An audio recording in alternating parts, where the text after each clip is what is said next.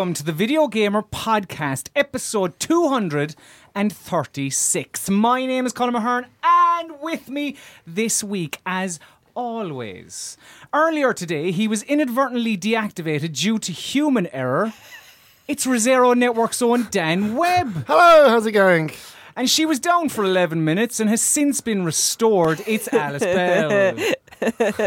No, please, we started the game with the start of podcast as well, so please feel free to tell me what I'm talking about. That's Donald Trump's Twitter account. You're very good at the opening question, Thanks. Alice, in fairness. Just not the other ones. Yeah. Is that what you're the other saying? stuff.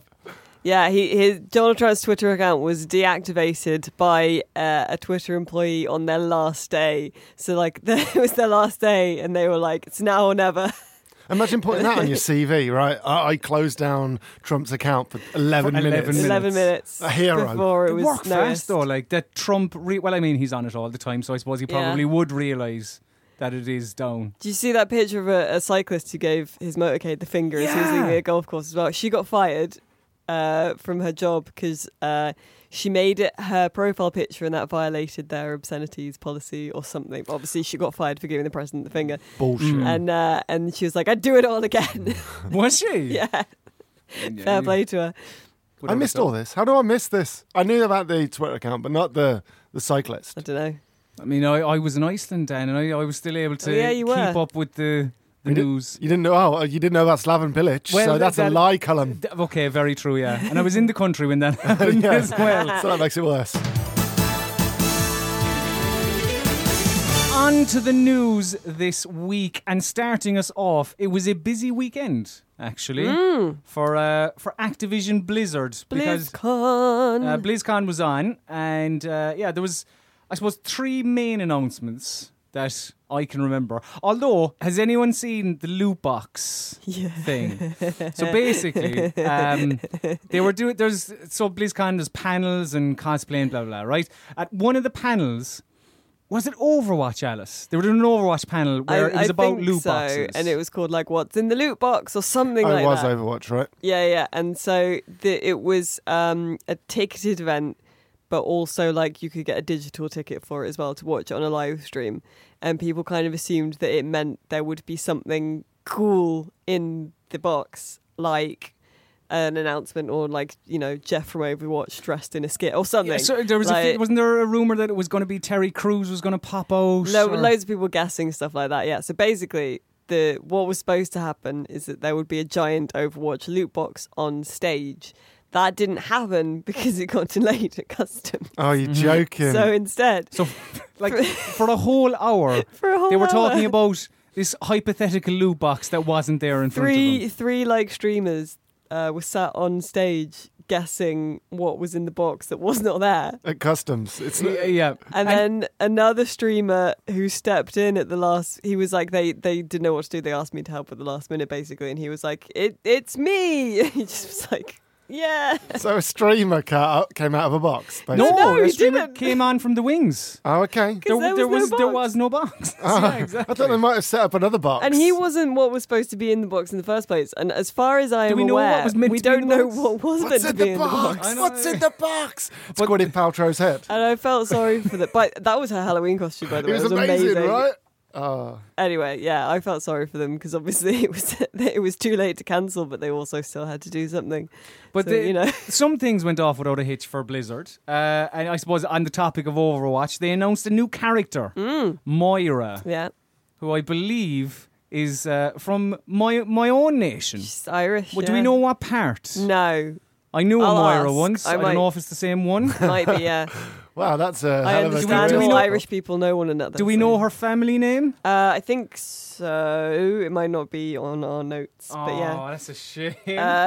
Kelly. Yeah, Moira Kelly. All right, we go. Moira an actress. Ahern, actually, yeah. Yeah, so she's a support class character, and she's actually, if you're into kind of the lore of Overwatch, it's quite interesting because she's like a genetic scientist, and she's the one that made Reaper or Reapery, because before he was Gabriel Reyes, he was just kind of a cool soldier, and then she did stuff to his genetics to make him Reaper, which is kind of cool. You're looking at me as if neither of you get it. I'm quite the fan of not necessarily Overwatch, but the backstory that has Yeah, they're very that kind of good. came after the fact. So that was what are those shorts called again? Cinematic short. There was one for Reinhardt. His was the latest short, which was another tearjerker. And his mechanic before he rejoined Overwatch was Torbjorn's daughter, who is fucking hench. She's ripped. She's awesome. Oh, because then everyone's asking for her to be in the game well now, right? But yeah, Moira is a support class. So they're beefing up the support side quite a bit, and they've made big changes to Mercy recently as well.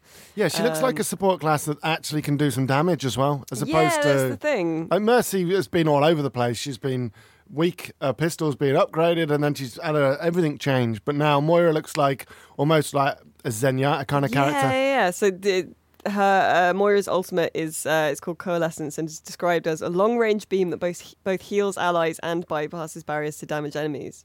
So it'll be interesting to see how she slots into kind of established gameplay. Well, now it's going to change the meta. Yeah, exactly. It's all about the meta in games like that. And how she'll play on the Blizzard World map, which So this again, they announced a new map, which I haven't seen any shots of it or anything. Have they released any screenshots of it? I think there's been some gameplay bits and stuff, yeah. Because it's like it takes inspiration from other Blizzard games, as you know, you'd guess from the name, I suppose. Yeah, and they also, all the Overwatch character, or a bunch of the Overwatch characters, there are new legendary skins which are inspired by other Blizzard properties. So like your WoW and your StarCraft and that, yeah. Okay, any StarCraft related? Probably. I can't remember off the top of my head, but please do segue on. Well, StarCraft 2 is now free to play, which, I mean, if I had bought it, I would be a little bit perturbed, but at the same time, I do get some stuff if I have bought it. You get 3 portraits, and I'm going to have a stab at it, an Eidolon ghost skin, and you also get... I think there's DLC coming later this year as well. I think I could be wrong on that though. But yeah, you get a couple of things to compensate you if you bought it. But that's quite big. That's like a game so large is going to free to play. It's an interesting one. I mean, maybe they know something I don't, but I thought StarCraft was huge.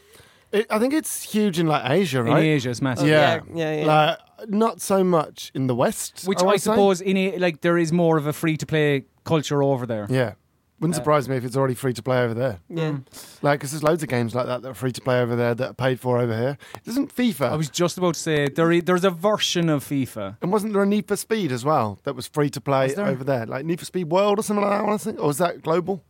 I don't know. Sorry, I'm just putting everyone on the spot here. Yeah. How dare you not know about Need for Speed World, the popular online MMO? I can tell you about World of Warcraft, though, Dan. Oh, nice. I like it. Well, I say I can't really, to be honest. And I will be looking to World of Warcraft correspondent Alice Bell. Yeah, I'm coming to you live from Azeroth. Yeah.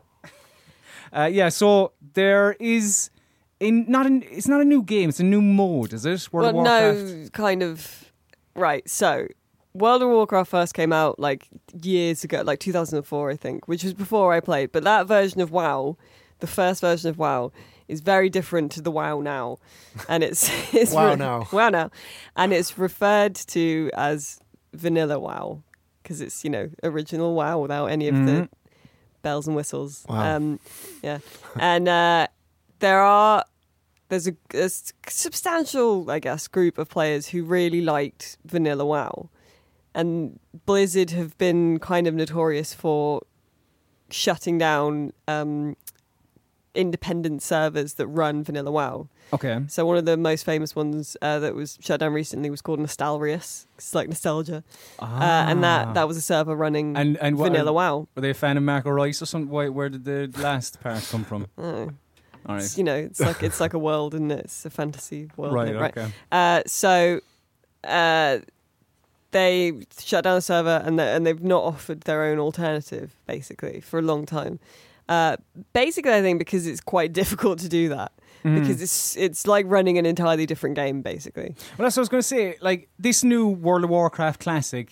Yeah, like, so that's... If I have a shit-hot character in World of Warcraft... I'm guessing I can't take them to Classic. So what they've announced is that they are working on, a World of Warcraft Classic, like, Coke Classic as opposed to New Coke, to run on servers so people can play original WoW again. And that'll be the kind of level 1 to level 60 version.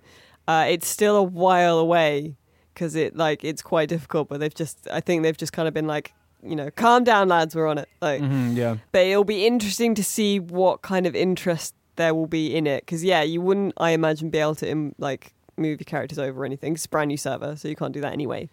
But original WoW was very, very different. It was much more grindy. It was less streamlined. And people want this. Well, there were other things about it as well that people liked, as I understand it.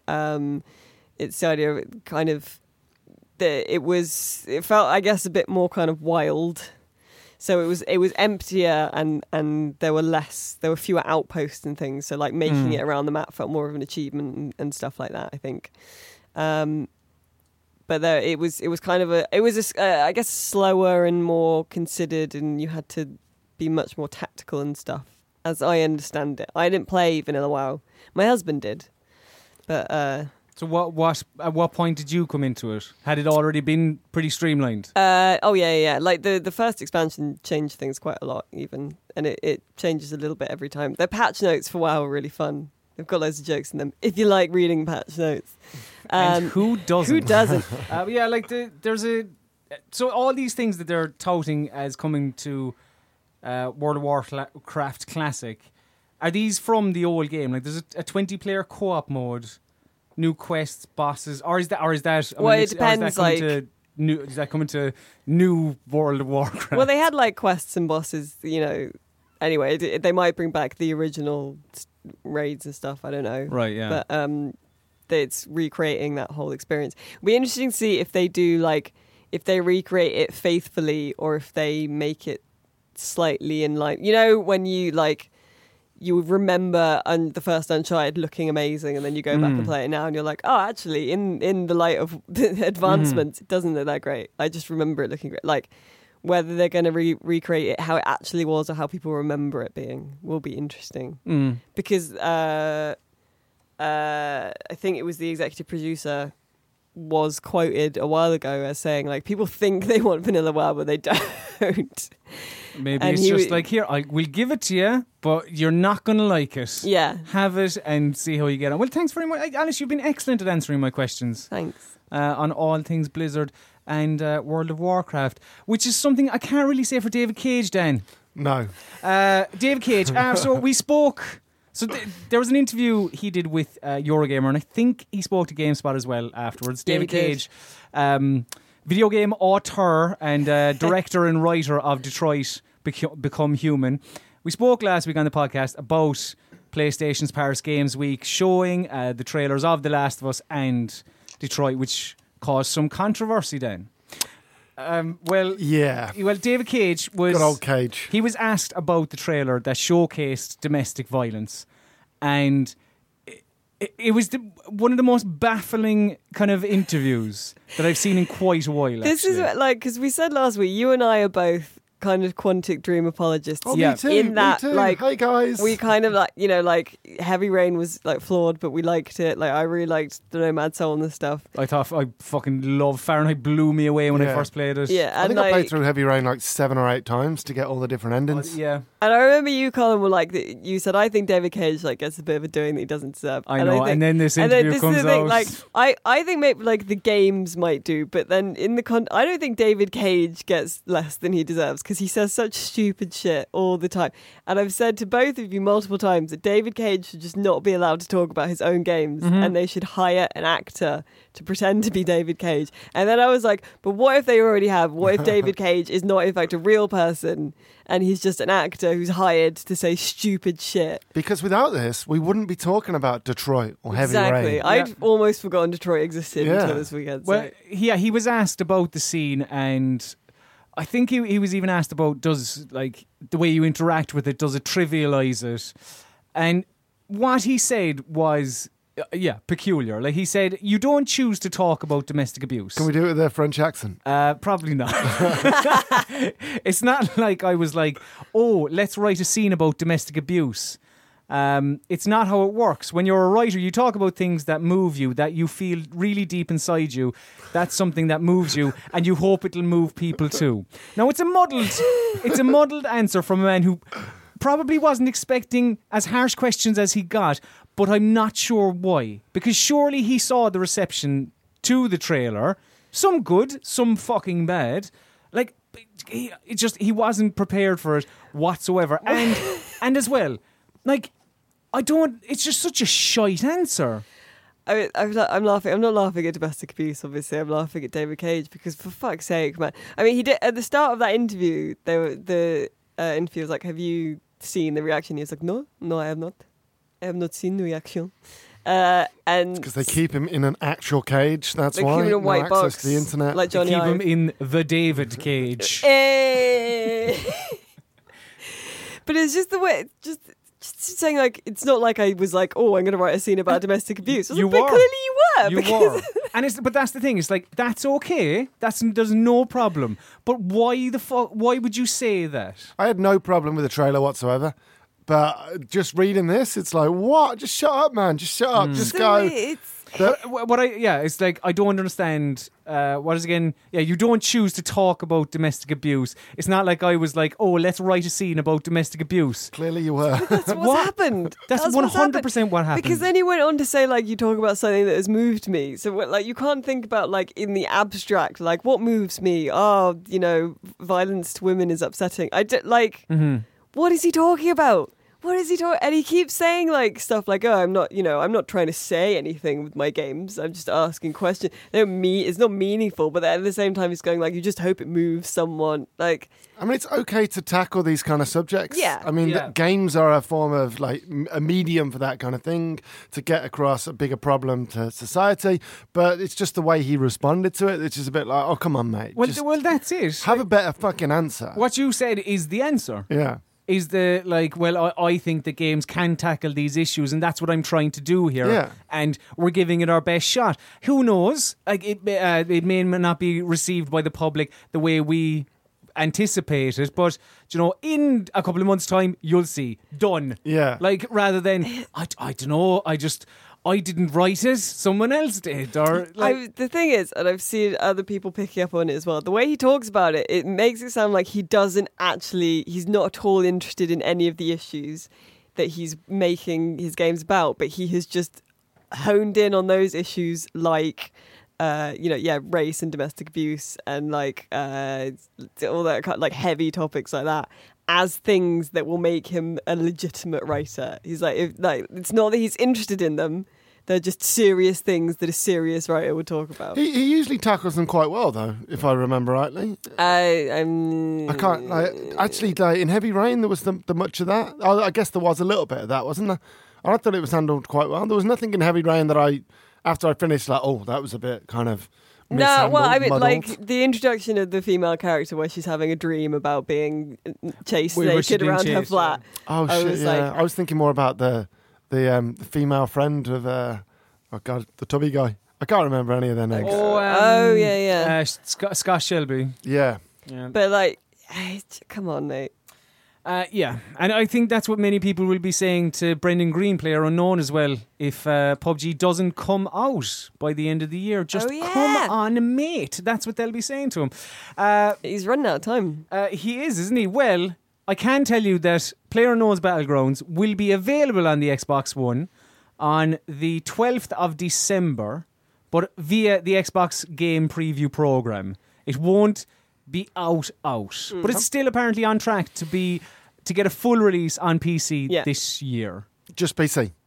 I believe so, So full release on PC and then the kind of early access version on Xbox, which to be fair is, I guess, it's what they kind of I don't mind that, as long as I can play it. That's all that matters. Yeah, so, well... I'm excited. Like, I don't know, I like they have been saying for a number of months now that the full game will be released come the end of the year. So if they don't reach that milestone, it'd be a bit upsetting. But at the same time, what is the full release nowadays? I mean, that's the other side of it. Is that like something like Steam Early Access or the Xbox Game Preview program?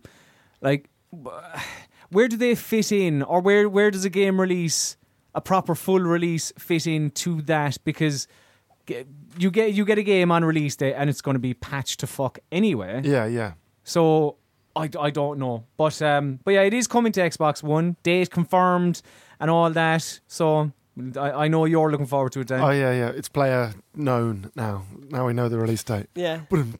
But yeah, like, I've been watching a lot on, because I don't really have a PC at home that can, because I spend all day on like, work on a PC or a Mac. I don't want to go home and then mouse and keyboard it, so like a controller. Yeah. So I'm excited to actually get it on my Xbox. So I'm interested to see how, because it's obviously been massively popular on Steam, and I'm interested to see how the numbers. How they translate, on Xbox when they explode like they have done. Yeah, because usually if you look at numbers, like consoles tend to sell a lot more than PC games for the most part. Like Overwatch, I think, sold more on consoles than on PC, even though it's considered a PC game, which is weird. So I don't know whether it's, 11 million, 12 million on PC? Battlegrounds. Growing at about 1 million a week. It's a lot. So I can't see it selling those figures on console, though. So this might be... It'll be interesting. But you are tapping into an audience like similar to yourself, maybe that don't have gaming PCs at home. So this is their way into Battlegrounds. And a lot of our community, like on the Xbox site, it tracks really well in terms of like you can tell what's going to be a big game just by how it's tracking. And PUBG is tracking really well. Like every time we do a new story, it's one of the biggest, kind of most read stories that day. What about LA Noire? LA Noire on the Nintendo Switch, is that tracking well on XboxAchievements.com? No, it's not. Funny enough, no. That's not one of your finest. No, but LA Noire is being remastered for the Xbox as well. This is true. So pretend I said something like that. Yeah, and it's also on Switch. Did you know that, Colin? It's funny you should mention that, Dan, because that's actually the next story. Because some users on the... I'm still not sure how to pronounce this yet. Is it Reset Era or Resetera? Reset Era. Yeah. Reset Era. That's what I'm going with. But I like reading it as Resetera. Resetera. Well, that's what I think Dean was trying to talk to me about it. It's like Resetera. I was like, Reset Era? Yeah. Which, and it's like, the Reset, I'm sure, the listener knows what we're talking about. The Reset Era forums. One of the ones that rose from the ashes of Gaff, right? Yeah, exactly. A couple of users on that spotted something interesting about the LA Noire Switch port. So, when you buy a Switch, without an SD card, if you just buy a vanilla Switch, you won't be able to fit the entirety of LA Noire on your Switch. You have to have a micro SD card to play the game. Now, I know a lot of people will have a micro SD card, fine, yeah. But, straight away, there are... Like, everyone loves the Switch, grand, whatever. I love it too. There's been some fantastic games this year. But, I don't know, sometimes people are quick to forget the little foibles that the Switch has. Yeah. Like that. Like the fact that there is fucking no storage on it to, like LA Noire. Like, one game, and it would fill your thing entirely, and you still wouldn't be able to play it. Like, that's outrageous. So the Switch has 32 gig. LA Noire as a download is 29. That blows my mind that it's 29 gigs on the Switch. It's still the third-party ones. They're massive. But like, I reckon it'll be similar sizes on the Xbox, surely. So like, that can't do like 4K. So what is it? What is the file size coming from? Don't know. But yeah, so that's the download, and if you buy the cartridge, it'll be 14 gigs. Still 14 gigs though, right? Yeah. I mean, at least you can get Stardew on it as well, because that's like 300 meg. The two most important ones. Yeah, that's it. And Stardew Valley, and well. Then there you go. But it's the first party Ninja games tend to be taking up less space. People are spoiled just the third party ones that are just bigger. Just can't really figure out this whole cartridge thing. We haven't had to do that in a while. So just copy and paste the code from the other platforms. They'll never notice. Yeah. What can the Switch do? Can the Switch do 1080? Switch can do 1080, yeah. Okay, so even at 1080, like, it's not going to be 60 frames. So like, I can't understand where that 29 gigs is coming from. It's as if they've just gone, you know what? many years ago, we used to take these file sizes and get them down to as small as possible and get them onto a tiny little cartridge. Forget that these days. We'll just patch it in. Or like it's as if like games devs have like not optimized games these days in terms of file sizes, in terms of load times and stuff like that. That's a sweeping statement to make. I mean, it is a very sweeping statement to make. I mean, like even like.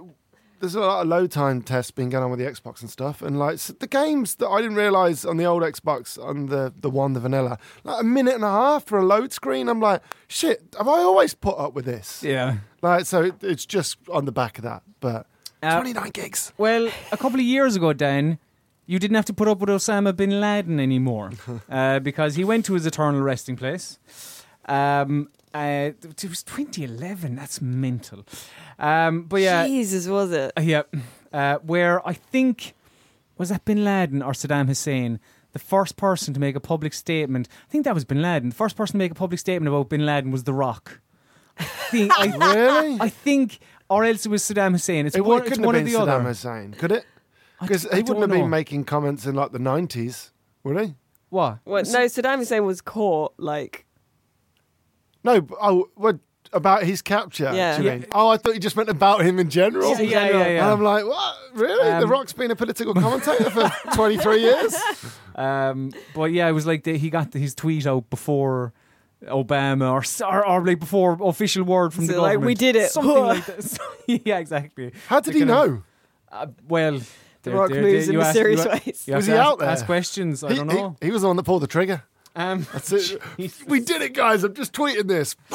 Well, I'm not sure. I don't think The Rock found files that were on Bin Laden's person, but somebody did. And it was there was a hard drive in where they found Bin Laden that had nearly 500,000 files on it, and some of these files are interesting to us, I suppose, because we found out through these files that the former leader, I don't know, what's the top dog in the Al Qaeda? I don't know. The leader, president, Pariah. I don't know. Head honcho. But yeah, Bin Laden. There was on these files. I don't think the actual films, the Resident Evil and Final Fantasy films, were on them. I think there was like something about mentions of them and the Devil May Cry anime as well. No, it's because like they released the files, but I don't think we have all the little ins and outs. And there was also files that I think he actually had like games through. He played games through an emulator or something. DS emulator, including Super Mario Bros, Animal Crossing Wild World, and there were torrents found for PC games Zuma and Army Men 2. I mean, he like those aren't the games that I would expect Bin Laden to play. What games would you expect? Call of Duty? Hardly. I mean, not Animal Crossing Wild World. I mean, he was probably quite stressed a lot of the time. Yeah, I guess. Some way to unwind. But yeah, he should play more shooters, then it would have probably got the anger out of him. Maybe. This is true, yeah. Maybe he could have got his aggression out that way. Yeah, do you know what I mean? I mean, someone pointed out that like maybe it wasn't his personal computer and other people used it as well, but I choose to believe that Bin Laden was the one playing Animal Crossing Wild. We can hope anyway. Yeah, it's a really dodgy subject because you don't want to say much because this guy was a fucking monster. Like, and you don't want to say something that might be construed. You go, yeah, Bin Laden played Devil May Cry. I'll do a feature that's like how Bin Laden playing Animal Crossing humanizes him. And because of all those things, then we'll move on to the next bit. On to what we've been playing, and I haven't been playing what the two of you have been playing. You've been on holiday. I've been on the Hollybobs, but the two of you have been getting comfortable with the Xbox One X, which at time of recording is out today. Although not many people have it. Me and Dan are doing sad faces. Well, I suppose when I say not many who ordered through Amazon. Fuck Amazon. It seems like pot luck. Our entire fucking office ordered through Amazon, and none of us have got our Xbox One X. And the time is now 3:15. It's interesting because we all have different statuses for the delivery as well. So mine says so loads of people got emails this morning saying that delivery was being delayed. I didn't, and my Xbox was scheduled to delivering soon, will arrive today. And then I got an email sort of around lunchtime, as if I had been sent the email saying it was delayed, saying that I would get an updated delivery thing, which confused me. But at the time of recording, it still said it would be arriving today. Whereas Dean from Xbox Achievements PlayStation Trophies, it says that he will get his tomorrow and it will deliver soon. And you have a completely different screen. Yeah, mine says out for delivery, coming tomorrow. And I'm like, hold on, why does mine say out for delivery but mine's coming tomorrow and Alice's is coming today but it's not yet dispatched? Like, it's all over the place. Yeah. So we're all very cross. And the official word from Amazon is that they've lost or misplaced or... They haven't done an official statement, but have been saying different things to different people. So they've said they had an issue with stock. Someone said they lost the orders in the stock, which you said sounds like they've had a van knocked off, right? I mean, it sounds like there'll be a couple of piping hot Xbox One X's. You're going to sell us one now? in a few cash converters and stuff like that, over the next coming days. Funny you should mention that. Would you like to buy an Xbox One X for £300? Well, I don't know. Tell me, Dan. Should I buy an Xbox One X? Yes. Nice. Well, you know what? If you've got a 4K TV or you're looking to get a 4K TV, absolutely. Like, I'm genuinely, like, I was a little bit almost cynical. I was like, yeah, it's going to be 4K games. They're going to be pretty great. But then when I actually got my hands on the console, like... It's fucking heavy as well, by the way. Yeah. Really heavy. But I was just kind of blown away by some of the things that it does. Especially I know it's not a selling point for the console, but it's a good note for it, like a good little feature. But the stuff that it's done with some of the back compatibility titles, Halo 3, Oblivion, Fallout 3, and I think Assassin's Creed is coming soon, apparently.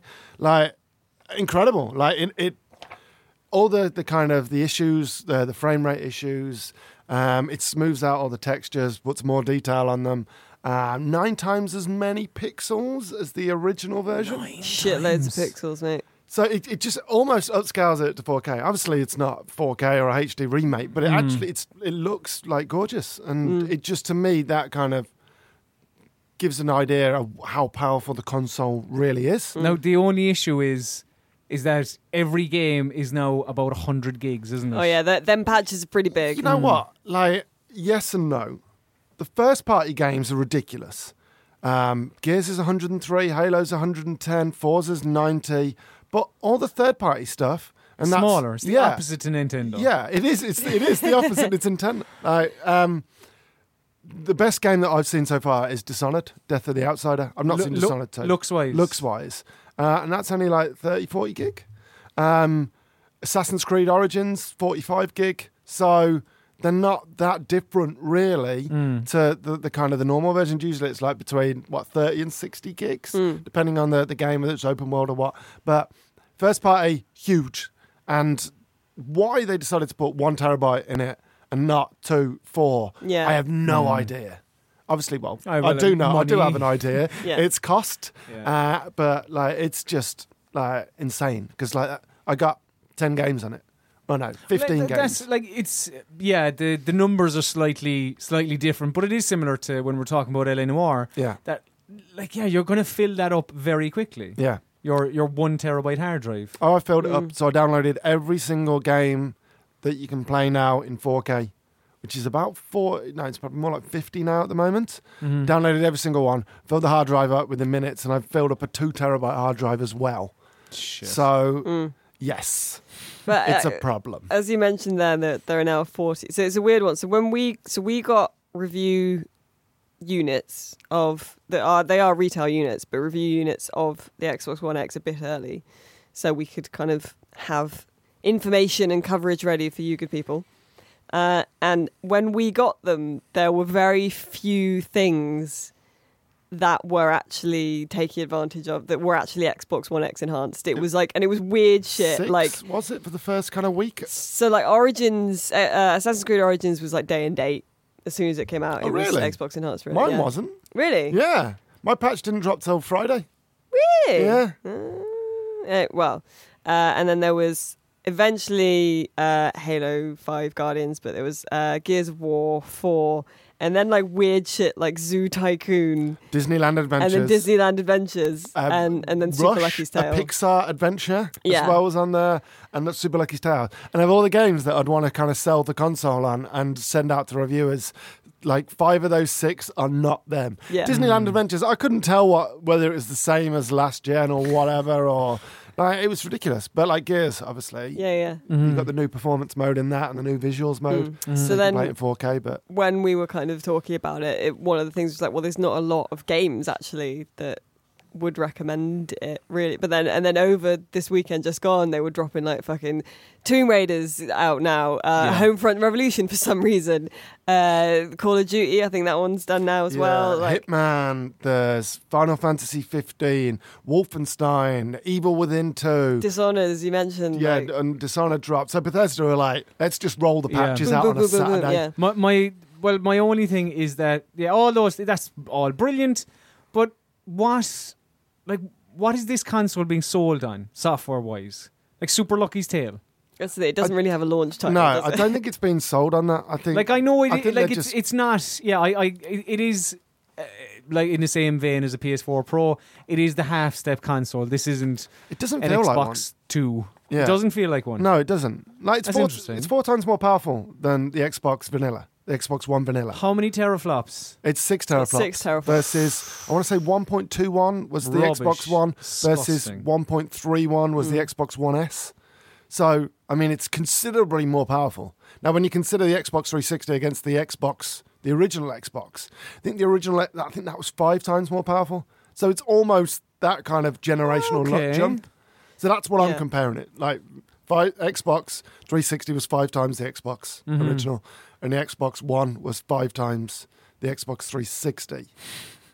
And then, I think I'm with you. And then the Xbox One X is like over 4 times more powerful than the Xbox I suppose One. when you break it down like that, it is a considerable jump. Yeah. I think if you're looking to future-proof, then the Xbox One X is definitely But what if I'm looking to get a spang new console now to play stuff on? That's the thing. Like, if you're happy with your current console, then you don't need to get a new one. And I still think that you shouldn't go out of your way to get one unless you have all the 4K HDR stuff.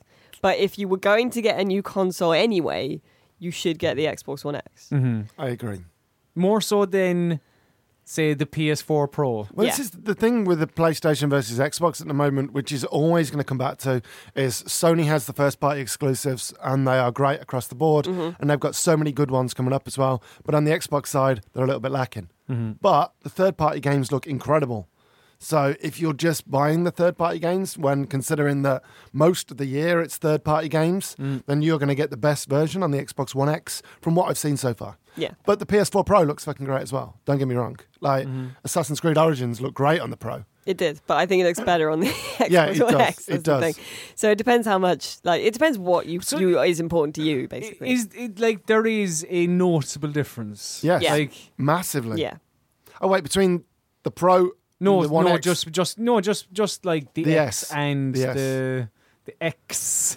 The X and the S? The X and the just normal one. Okay, massively. Yeah, huge. Yeah, I think there's a difference between that and the Pro as well. Between X and Pro? Yeah. I've not had a chance to test them. But against the Vanilla and the S, night and day. Night and day. It's like putting your glasses on for the first time and going, oh shit, I didn't realise my vision was that bad. This is how other people see things. Yeah. But again, you're not getting the most of it unless you've got one of the tip-top TVs. Yeah. Well, that's the other side of it. I don't have a 4K TV. It looks good in the office, and that's not an expensive 4K TV. It does look good, but you're not getting the full effect of it. Yeah, I don't know if I'd drop that much money and then have to get a TV as well, kind of thing. Yeah. If you're planning on getting a TV, and if you were going to get a new console for Christmas anyway, I just then bought I'd go for the X. I just bought an OLED for the Xbox One X. Oh, it looks so good. So good. So if you've got an OLED, mate. Just orgasms on the Video Gamer podcast. And the box itself is a lot. Just having the Xbox One X compared to like the original PlayStation, the original Xbox One, and the Pro, you're just reminded like these consoles are really fucking ugly. Because the X just looks so much better. Just because it's small, it's compact, it's not trying to look cool. It's just there, and that makes it just. It's the fans of hardware. Right? Yeah. I'm not trying to be cool. I just am. Well, that's the only way to be cool. Xbox One X just kicking jukeboxes. Yeah. Well, I remember when the S came out and everyone was like, oh my God, this is a sexy looking console. Then they must have gone, let's just do that, but smaller. Yeah. And that's effectively what they've done. It is heavy, as you say. Oh, yeah. Like, it's got the power pack in the back of it as well. So it does tip off balance when you pick it up. And those teraflops are heavy, mate. They're well heavy. Yeah. It's like a kilogram of teraflop. It's kind of like, when you get a brownie, but it's like one of those really thick ones that you feel like you could build a house out of. Like, it's like one of them. Like, you feel like every bit inside the Xbox One X is full of some kind of technology to make it better. Should we be the first outlet kind of company to build a house out of Xbox One X's? Sure. Yeah. That'd be really cool. Let's do that. I think you could. Get flamethrowers to it or something like that. Oh, no, mate. It's fireproof. Just at home. Xbox One X is fireproof. Yeah, at home. Don't listen to me there, and don't just go. Yeah, don't. Hi, Dad. I set fire to it in the oven, and it doesn't work. So there's videos that are like, here's how to charge your iPhone in 10 seconds. Put it in the microwave with some tinfoil. Yeah, they're fucking fantastic. But yeah, on the topic of the Xbox One X, Alice Bell, have you played much Call of Duty? No, but WW2 on the Xbox I've played One a X? bit of it. Right. Does it look marvellous? It looks really good, especially the water as well. It's difficult for games to do water well. And the one thing I noticed from playing, I played maybe a couple hours maybe, of the single player so far. So this is very early impressions. But the one thing I noticed was like, that water looks really good. Yeah. And the faces and stuff, because it's all mo-capped actors as well. So that's good. It does seem, so I was saying this to you earlier, it seems like they are trying to avoid the kind of, it's like Steve Byrne said, like, so often when developers try and do like war, it's terrible. What they accidentally end up saying is war, it's awesome. Yeah. And it seems like they are kind of consciously trying to avoid the war, it's awesome thing. So it's no like, you got 5 headshots or anything in the single player. There are no like damage numbers or anything like that. There's no like yeah, good shot kind of stuff. And they're emphasizing they're trying to build that sort of Band of Brothers-y teamwork. So you've got like characters that you remember, and kind of like this guy will throw you can, this guy will give you health packs, and this guy will give you ammo. So like even in the single player, they'll help you out, which is kind of cool. I found the shooting, the gun feel, a bit. It took me a while to get speed with it, because it does the auto aim kind of aim assist stuff sometimes and sometimes not. Can you not turn that off? You can. It does it sometimes. Well, that might just be me. Like, it's probably like there's kind of there'll be like a hitbox for when it will. If you're aiming in the right direction, yes, for when it will do it. So maybe that's a bit smaller than I was used to. But there's no health regen, so it's gone back to Like, is it again early impressions? But is it better for that? Is it better that like, because last year obviously went to space, they pushed it as far as possible, and now have gone back to their roots. I believe the phrase is boots on the ground. I think so. I believe so. Yeah, I don't think they said that much, but I think so. It's certainly, it's shaping up to be probably the one of the better single player campaigns they've done in a while. But it does, spoilers for World War II, but people will die in it. And I think maybe Oh, Jesus Christ, Alice. And maybe it doesn't earn it as, because it starts off literally like first thing you do is D-Day landing, and that's obviously like a huge kind of moment. Everyone knows, very iconic. And with something like the TV show Band of Brothers, you will have spent the first few episodes is all like them in training, you getting to know them.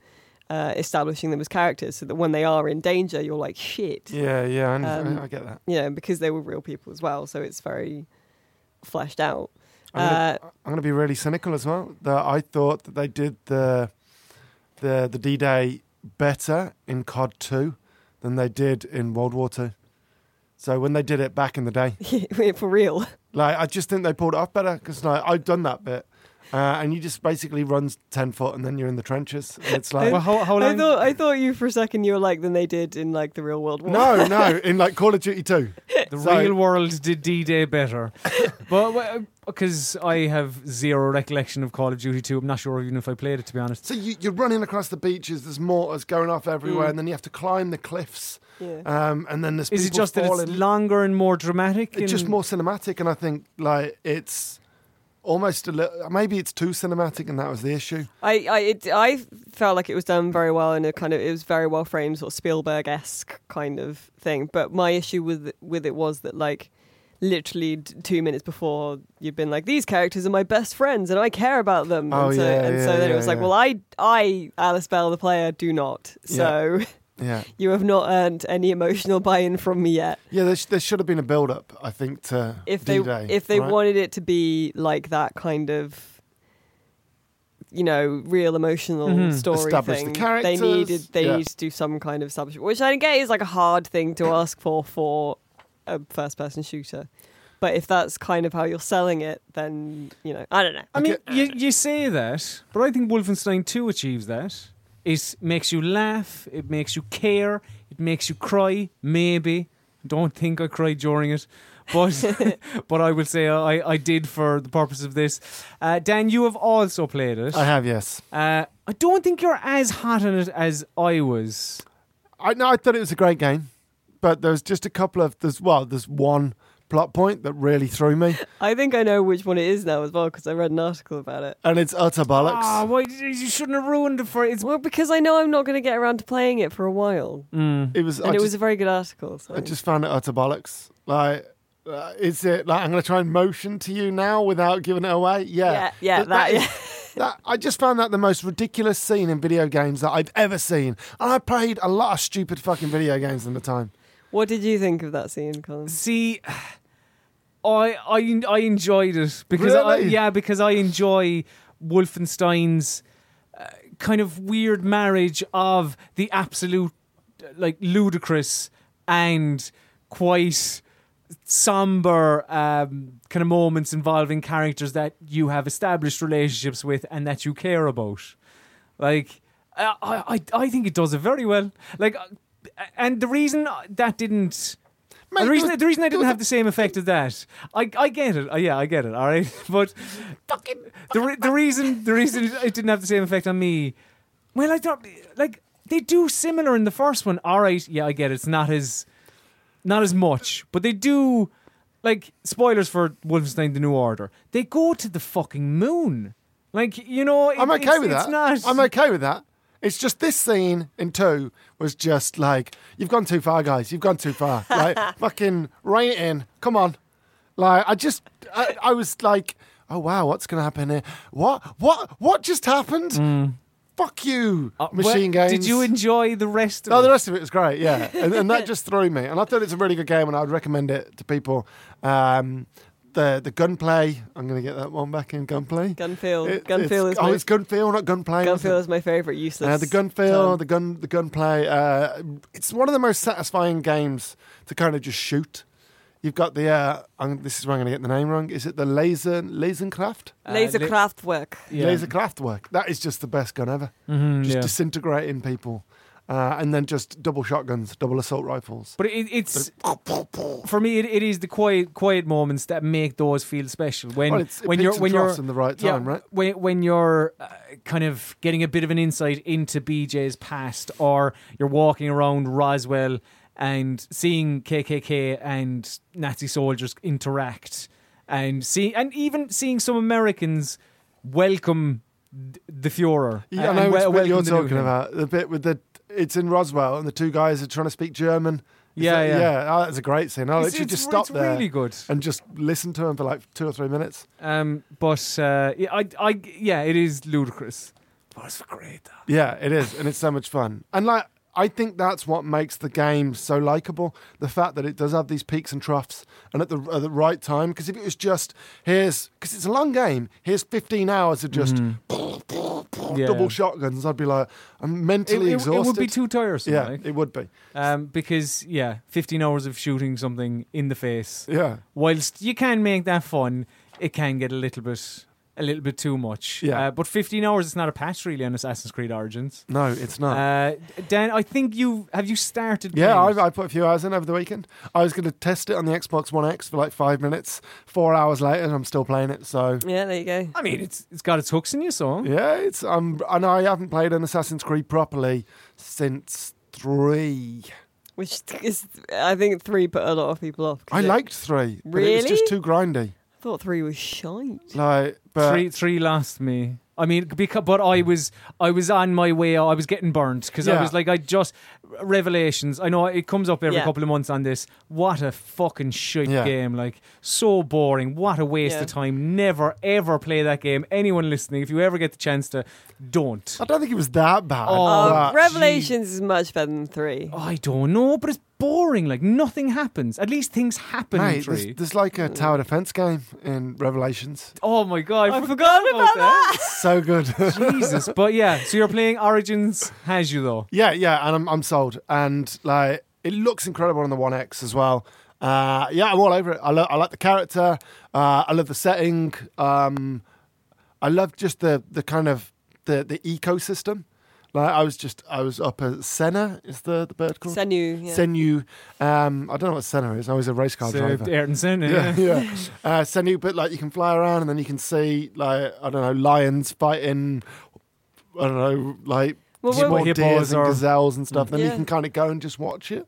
I did that for quite a lot and just watch vultures just chase down little deers. Vultures are dickheads to fight as well. Oh yeah, right. Yeah. And you, since the last podcast, you finished it, Alice. Yeah. Finalised your review and all that. Mm-hmm. Like, I know the last time on the podcast you were talking about the story not being as strong as the world. Yeah, I think the story it ends up being paced a bit weirdly. So it starts kind of in media res, in the middle of things,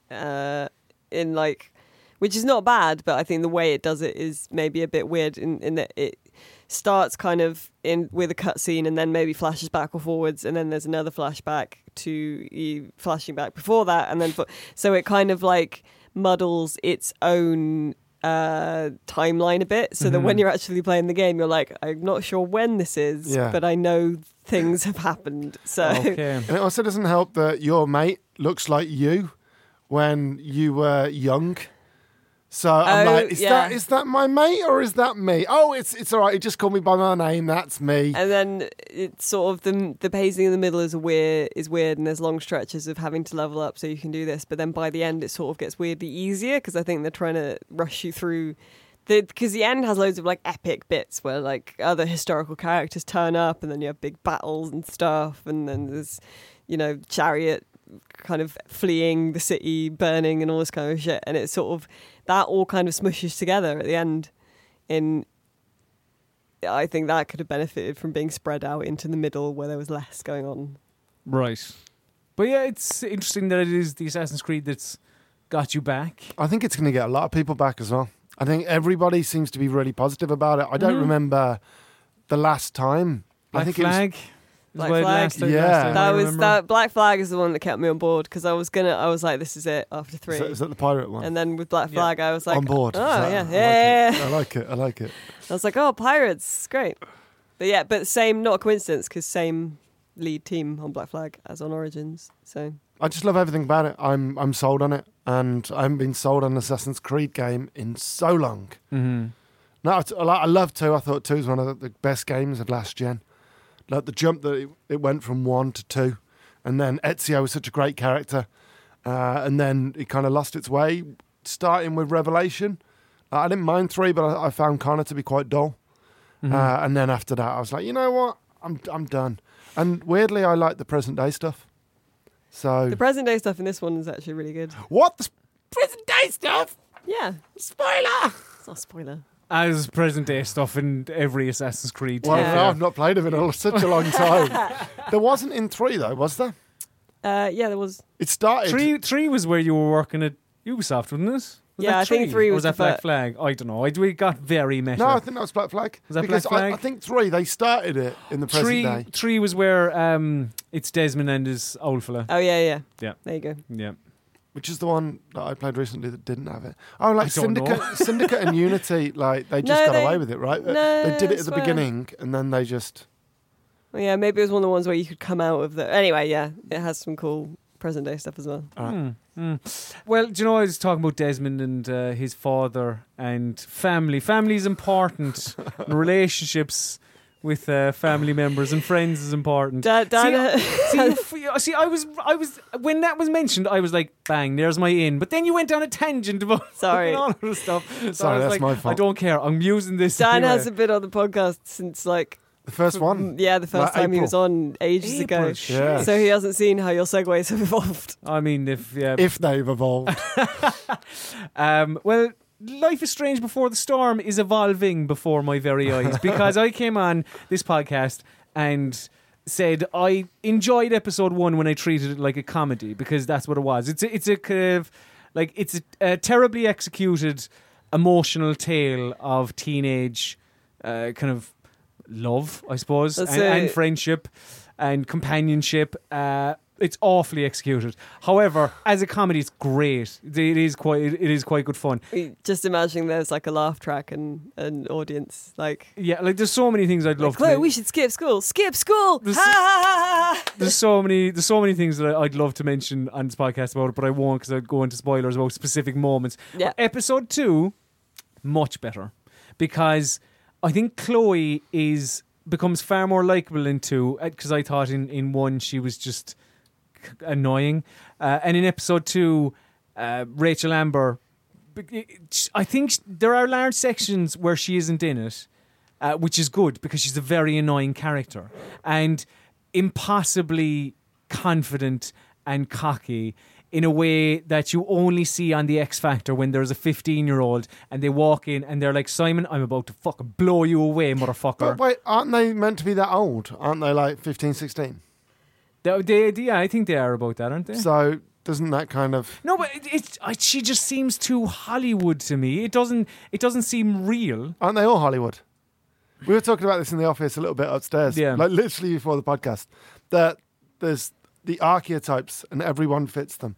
You've got the D&D geek, you've got the jock, you've got the rich boy, and then you've got the bitchy girl, and then you've got there's cheerleaders and stuff in it. So you've got all those kind of archetypes. So it is to me. What's Amber then? She is Rachel Amber even.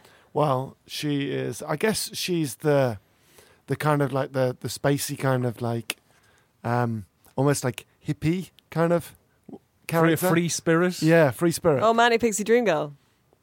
Excuse me. What? What did you say? Do you guys not know the Manic Pixie Dream Girl trope? No. The what? You're saying Manic. Is that one word? Manic Pixie Dream Girl. Manic Pixie Dream Girl. 4 words? Wow, you said 4 words very quickly there. That's Manic very Pixie impressive. Dream Girl. So the Manic Pixie Dream Girl is a trope that's basically any character Zooey Deschanel has played.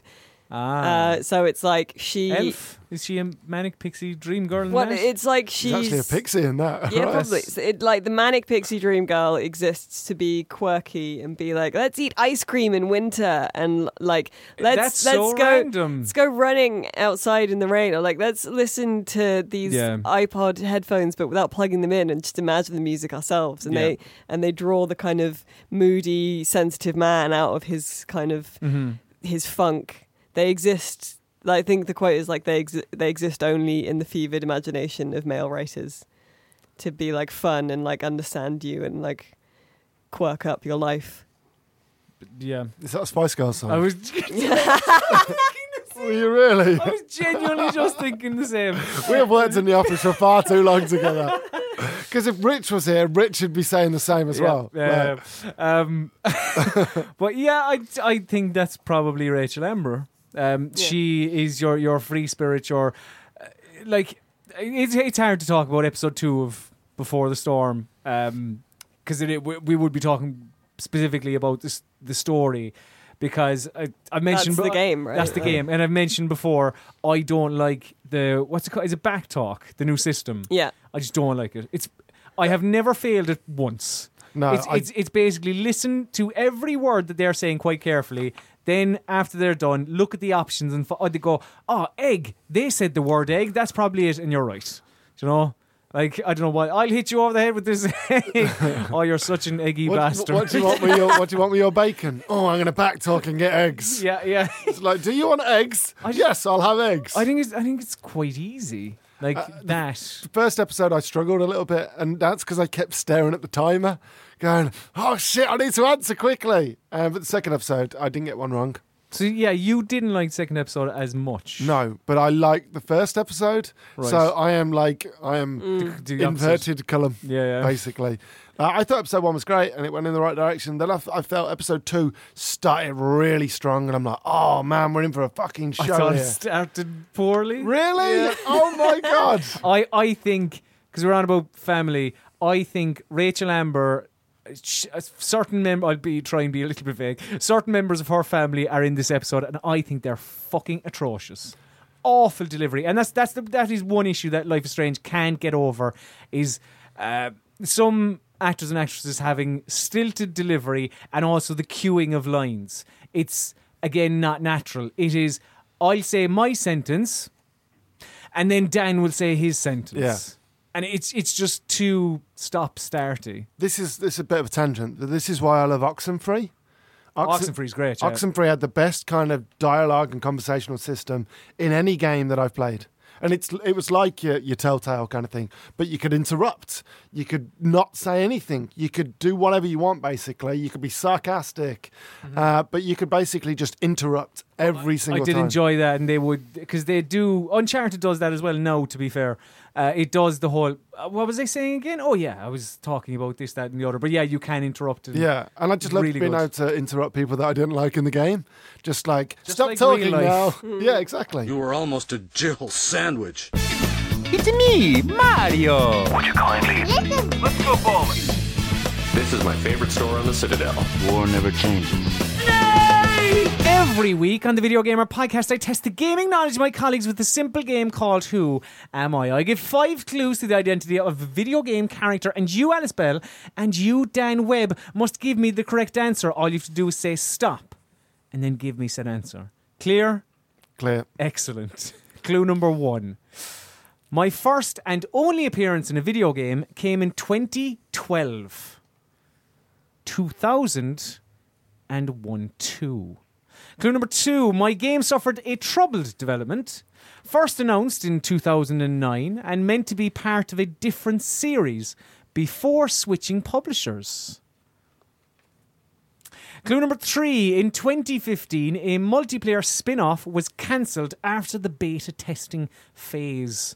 Or beta testing phase. Whatever you're having yourself. Clue number 4. As an undercover cop, I was quite adept in a tussle. Bat-like, actually. No, it's not Batman. Well, at the moment, I'm drawing blanks here. I'm like, what? Clue number 5. Well received both critically and commercially, selling 1.5 million a year after launch. A remastered version of my one and only game came to PS4, Xbox One and PC in October 2014. No takers. No takers. I'll go through the clues again. Yeah. My first and only appearance in a video game came in 2012. Clue number 2. My game suffered a troubled development, first announced in 2009. Oh, stop. Dan Webb. No, carry on. And meant to be part of a different series before switching publishers. Clue number 3. In 2015, a multiplayer spin-off was cancelled after the beta testing phase. Clue number 4. As an undercover cop, I was quite adept in a tussle. Bat-like, actually.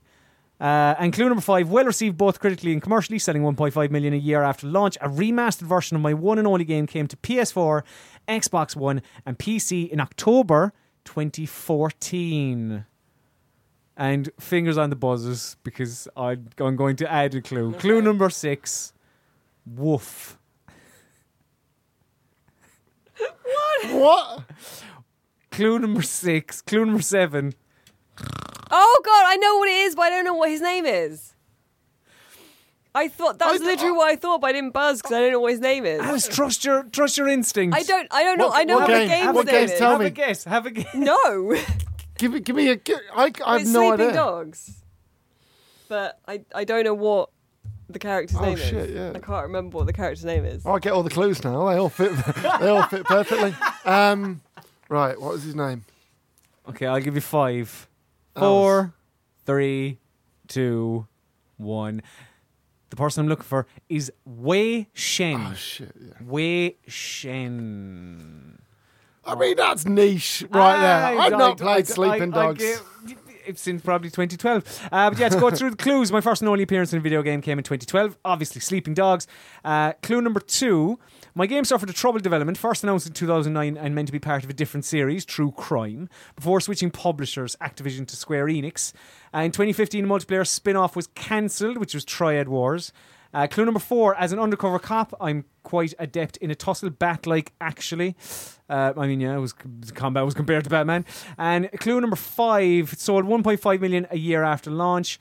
And the definitive edition came to PlayStation 4, Xbox One and PC in October 2014. I got it by the undercover cop. Well, I got the game, but I just sat trying to remember his name. That's not the game though, Alice. No, I know. It's the character. I'm not having a go at the game. Even when you went woof and then I still had no idea. I was like, what is he talking about? Is it some kind of dog that sleeps? Big but it's wolf. not Sleeping Dogs. Nintendogs. Yeah. Oh, so I was awful at that. I'm sorry. Every Tuesday, we send the call out on twitter.com for your questions for this, the question segment of the podcast. And you answer in kind, you wonderful people. Just like Jack. Jack asked us, what game has the overall most attractive cast of characters? Mass Effect. Yes, I was going to say Mass Effect came to my I'd mind. Bang them all. Bang them all. Mass Effect is an easy one, isn't it? I Yeah. think it's probably Obviously, Mass Effect. you can't fuck a Krogan in it, so... No bullshit. But you can in real life. Excuse In your me? dreams. In your imagination. Yeah, I mean, it's probably Mass Effect. Like, I can't I mean, think of anything else. Uncharted. Dragon Age has... Uncharted is Uncharted. a shout. Halo. Oh, I love Master Chief. Love- You know, the armour. Oof. Yeah. Oof. Dragon Age has Bioware games, basically. But aren't Dragon Age, aren't they more monster-like? No? No, In they're more Dragon like Age, elves they're and- all humanoid. Yeah. I'm just thinking of In the Mass book. Effect, they're aliens. What are you talking about? Actually, yeah. Well, and The Witcher. The Witcher's got some good-looking characters. The as Witcher well. does have some good-looking characters. But I think yeah. it's just because they're good devs and they know how to make somebody look like human. close enough to human. Yeah. It's like Uncanny Valley kind of thing. Well, speaking of, Jason Curtis asks, as it's N7 day, which it is at time of recording, Wearing my N7 top. what's your favourite moment from all of Mass Effect? It's an easy one, right? So Mass Effect 2, with the benefit of having played Mass Effect 1, right? Mass Effect 2, you're sent to take down this sniper called Archangel, and you turn up and Archangel's like, he's fighting these mercenaries that you've into kind of, what's the word? I'm not sure. Gone undercover in. And you're like, yeah, I'll join these mercenaries. And these two gangs of mercenaries, like, we have to team up to take down Archangel because he's, like, killing us. And you turn up and then, like, Archangel's, like, protecting this bridge and he's sniping all the bad guys, and then you walk out on the bridge and then it's Gareth's motherfucking Vicarian. And you had no idea it was going to be him. And he takes off his helmet thing and you're like, oh, shit! Like, he turns around and you're like, oh, my God, it's Gareth! It was amazing. Yeah, it was. Well, what comes to your mind, Dan? Mine's a lot simpler than that. It's when Mordin You was... fucker. Yeah. Fucker. What? Go on. Mordin singing on the ship. Is that what you're going to say? That's what I was going to say. I yeah. love it a bit. Gilbert and Sullivan. I did enjoy that. Morden singing on the ship and not Morden singing you know- in the tower in Mass Effect 3. I would go say, well, I was thinking singing in the ship. You're going to sing in the tower. We'll split them. All right. I can think of another one, though. Go for it. Had to be Like, genuinely, I just loved the interrupt system in the entire franchise. And the one that I remember the most was one that I saw at preview level. You're going to say it came to my mind as I go on. And then just kicking the guy out the window. Oh, no. Oh, really? Like, There's a guy you're having a conversation with and you can just kick him out the window. It's just like, you're trying to get information out of him. It's like, you know what, forget this, poof, out the window you go. So I just always loved that one moment because it sums up the entire interrupt system for me. another moment, because, just to give you something else that isn't Morden, for me, would be the Citadel DLC. I adored that because Mass Effect, there are some funny moments and sometimes some unintentionally funny moments. The Citadel DLC was a nice bow on the trilogy, and it was them poking fun at themselves. It was very much like a sort of a Christmas special, you know? Yeah. A comeback episode. It was really good. I very much enjoyed it. Michael Current asks, when Colm is kicking butt and taking names at Tea Hospitality, what tea is he making the office? What's your favourite tea? I suppose it's worth explaining. Yeah, we need to give some context to this one. So every month we have a point system and we tally who makes the most teas. It's ridiculous. It's pointless. It's pointless. Because we've done it 4 months now. And I have 4. Because I've won, you just get a little star next to your name.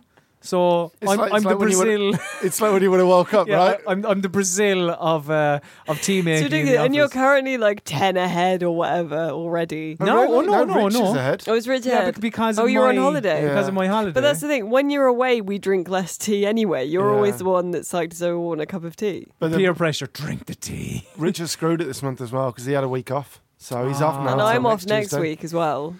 So I'm just going to make tea for like me and Dean. I'm going to say, Dean, do some overtime, and I'll just. That's make only me and one. you tea. So you get 1 point for making. I make 40. Three and below. Yeah, but like you get 2 points for making 4, and then 3 points for making 5. Yeah. So yeah, it's. I think you should work from home for the rest of the month. Come on. Well, yeah. I suppose Yorkshire tea is the tea of choice. Yeah. In the office generally. And Mike's an American, so it's probably worth saying English breakfast, which is the traditional. I had to. That happened to me many times in Iceland as well. It was like, I'll have a cup of tea, please, and they're just looking at me like, yeah, which one? I'm like, tea, the tea kind, the tea. Tea. In America as well, because in England you say, "Can I have a cup of tea, please?" and they go, "Yeah, sure." And then whereas you have to specify English it's green or tea, whatever. yeah. And then in America, if you're like in LA as well, because it's really hot, you go like, "Can I have a cup of tea, please?" And they go, "Sure. Do you want that with the peach, whatever?" And it's like, "No, not ice, hot tea, please, hot." And then they're like, "Okay, we've got green, we've got raspberry," and I'm like, "No, just the regular, just tea, just tea." English breakfast. It's like it's as if we only drink tea at breakfast. No, I fucking started drinking it up until I go to bed. Fucking have it hooked to my veins if I could when I'm asleep. Didn't we ask you once, like, what would your superpower be? And you were like, I would just like to be able to dispense tea from my finger. Yeah. Wow. Yeah, just whenever I wanted, it just go like just straight into my mouth. Do you make tea for everybody else with your tea finger juice? I'm not sure if they want. I'm not sure I'd want a tea from you if it came straight out your finger. Straight on my finger. It's like, do you want some Don't knock water? it till you try it. I mean, I'm just gonna pee in this glass here. Well, it's tea. It's all above board. Like it's not going to mix with my blood or anything. But if it comes out your finger, though, where does it come from? Where does it come from? Superman can fly, but he uses like the power of the sun. Like, where does your tea come from? The tea gods. I don't know. Okay, we'll make up a backstory for this for the worst superhero in history. James Ward asks, what game mechanics are underutilized outside a certain title? Example being Middle-earth's Nemesis system. So basically, Middle-earth's Nemesis system is underutilized in other games. What else should be used more in games? We say active reload. Damn it. Active reload. Yeah. I was going to say that one. Active reload is a terrific one. I think it's in something I was playing recently. We played. You played. I watched Star Wars Battlefront. Oh yeah, it's in that, isn't it? Yeah. There was something in that. Was it? But I don't know. Was it to do with your ammo? It was a weapon cooldown, right? Because you don't have ammo in Battlefront. Something like that. So you can cool it down quicker by doing something. By doing the active reload. Yeah. I've got one. I've actually just thought of it. I haven't. We're talking about it earlier on. The interrupt system from Mass Effect. Like, more games need to give you the power just to interrupt someone and go, "Shut up! It's my turn to talk," or do something. Just like because a lot of the time I play with subtitles on because my husband will be clattering about or whatever. So I've read ahead of the conversation. Yeah. It'd be nice if you could skip dialogue, but without it just going and stopping, and instead just go, "Shut up." I also hate it on FIFA as well when you skip a replay, but you want to hear what they said from the replay, but it just stops the dialogue. Yeah. And it's like, well, I was listening to that, but I don't want to watch it because I just experienced it firsthand. Daniel Davis asks, how do you factor difficulty into your enjoyment of games, such as playing through a game on easy to enjoy the story? Do you factor it in? It's a difficult one to kind of because it depends on the game and how the game implements it. Because if a game has like bad mechanics, then it makes playing on higher difficulties harder. Mm-hmm. Whereas if the mechanics are all working fine and they work very well integrated with the rest of the game, then everything works as it should. But I have no problem with like playing through on lower difficulties for the stuff because different people enjoy games in different ways. There's no one right way to enjoy a game. I don't mark a game up or down based on the difficulty unless it's stuff like the difficulty spikes weirdly. That's an important one, I think. Or like, or the mechanics make it harder to play and stuff like that. Like, generally speaking, I play games on normal because I feel like that's surely right? what you intended. Like, even though it's probably the one flaw in Alien Isolation, the one tiny little flaw. I hope I'm remembering this correctly. When you choose the difficulty, it's easy, normal, hard, whatever. And like next to hard, it says this is what we recommend. Well, if that's what you recommend, why is that not normal? I don't understand that. You are correct, because I play it on hard and it's fucking hard. And I wish I could go back and play it on normal. I'm just like, what? But because if that's what you recommend, because that's what I see normal as. I see normal as this is the developer saying this is the in our eyes the perfectly balanced way to play this game. Yeah, I agree. And if you're struggling with that a little bit, you can drop down to easy. There's no problem. Or if normal is a little bit too easy for you, then bump it up to hard. Yeah, I mean, I think if we're talking, conceptually about like difficulties and stuff, the only thing really needs to happen is for people to think of them with less shame. Yeah, because there's that whole kind of thing attached to it. Like, if you don't play a game on at least normal, then you're a fake gamer, or you're like a bad gamer, or like you have failed at this game somehow. Like, who gives a shit? It's bollocks. If you pay money for a game, you can play it however you fucking want. Yep. If you don't want to play Grand Theft Auto for its amazing story, and you just want to sit there and just run over people on the beach, you can do that. You paid for the game. Like, do whatever you want. So if you want to play an easy, you want to play an hard, whatever. Mm-hmm. And finally, Asha asks, will Houlihan start and prediction? As soon as it's football based. Saturday, Alice, stop being coy. You know what it's about. Ireland, Saturday at 7:45, Ireland are playing Denmark. Oh shit! In the first leg of the playoff for World Cup 2018. So you qualified for the playoff. The playoff, which is not the same as qualifying for the World Cup. No, okay. there's two matches. Not between, like us English, Alice. We qualify for the proper tournament, not this playoff malarkey. There's two matches between Ireland and the World Cup, basically, and both matches will be played against Denmark. First match is away, second match at home. How has that happened? What do you mean? How are they both against Denmark? I don't understand. No, because you play home and away. Yeah. What? So one team doesn't have an advantage. Yeah.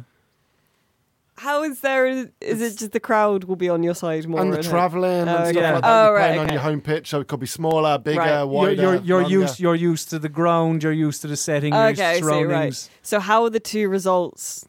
Are they just averaged out? No, they're just added up, but there's also away goals taken into account. Oh God! So see, I wasn't expecting the question to go this way. Sorry, answer the question now. All right. Well, will Wes Houlihan start? He will probably, I would say, start the away game for an extra bit of a push, and I don't think he'll have a sniff in the home game. And I predict, obviously, an Irish victory because, come on, you boys in green. Can I predict a Danish victory? I mean, you can if you want, you fucking bollocks. But they've got some good players, right? They have one terrific player in Christian Eriksen, yeah. Is Agger still play? Who? The fantastic Daniel Agger. Daniel Agger? I thought you said Zaga. Who's Zaga? Exactly. I thought you were thinking of Christian Ziga for a second or something. He might be German, right? Yeah, that's true. He was German. Agger isn't he in Turkey? Or he was recently in Galatasaray. Or he hasn't retired though, has he yet?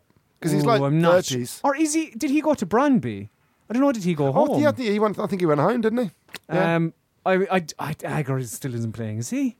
I think he got hard done by Liverpool. Anyway, just invite Dan on your football podcast. That just about does it for this week's edition of the Video Gamer Podcast. Thank you very much, dear listener, for listening, and the VGBGs as well. Thank you for your continued support and all that. If you want to become a VGBG, you can do so at patreon.com/videogamer, and you will get, this week specifically, you'll get a Q&A, you'll get an extra podcast, and you'll get an extended bit at the end of this podcast, where we'll talk about my holidays, I suppose. Yeah, that's the only thing that's happened, really. Yeah, pretty much. And also, I know. Wow. Also, please do rate and review us on iTunes, 5 stars only. That would be delightful. And you can follow us all on Twitter as well. I am at Colm_Hearn. Alice is at BabyGotBell, and Dan is on Twitter at _Dan Webb. And you can follow Video Gamer on Twitter, Facebook, Snapchat, and Instagram at Video Gamer. Comment on YouTube, youtube.com/VideoGamerTV. But for all of your Video Gamer needs, just head to videogamer.com. And now it's time for my least favourite part of the show. This is the part of the show where we must bid the listener adieu. So say goodbye, Dan Webb. Goodbye. Say goodbye, Alice Bell. Goodbye. And say goodbye, Colm Ahern Sloan. Go fool.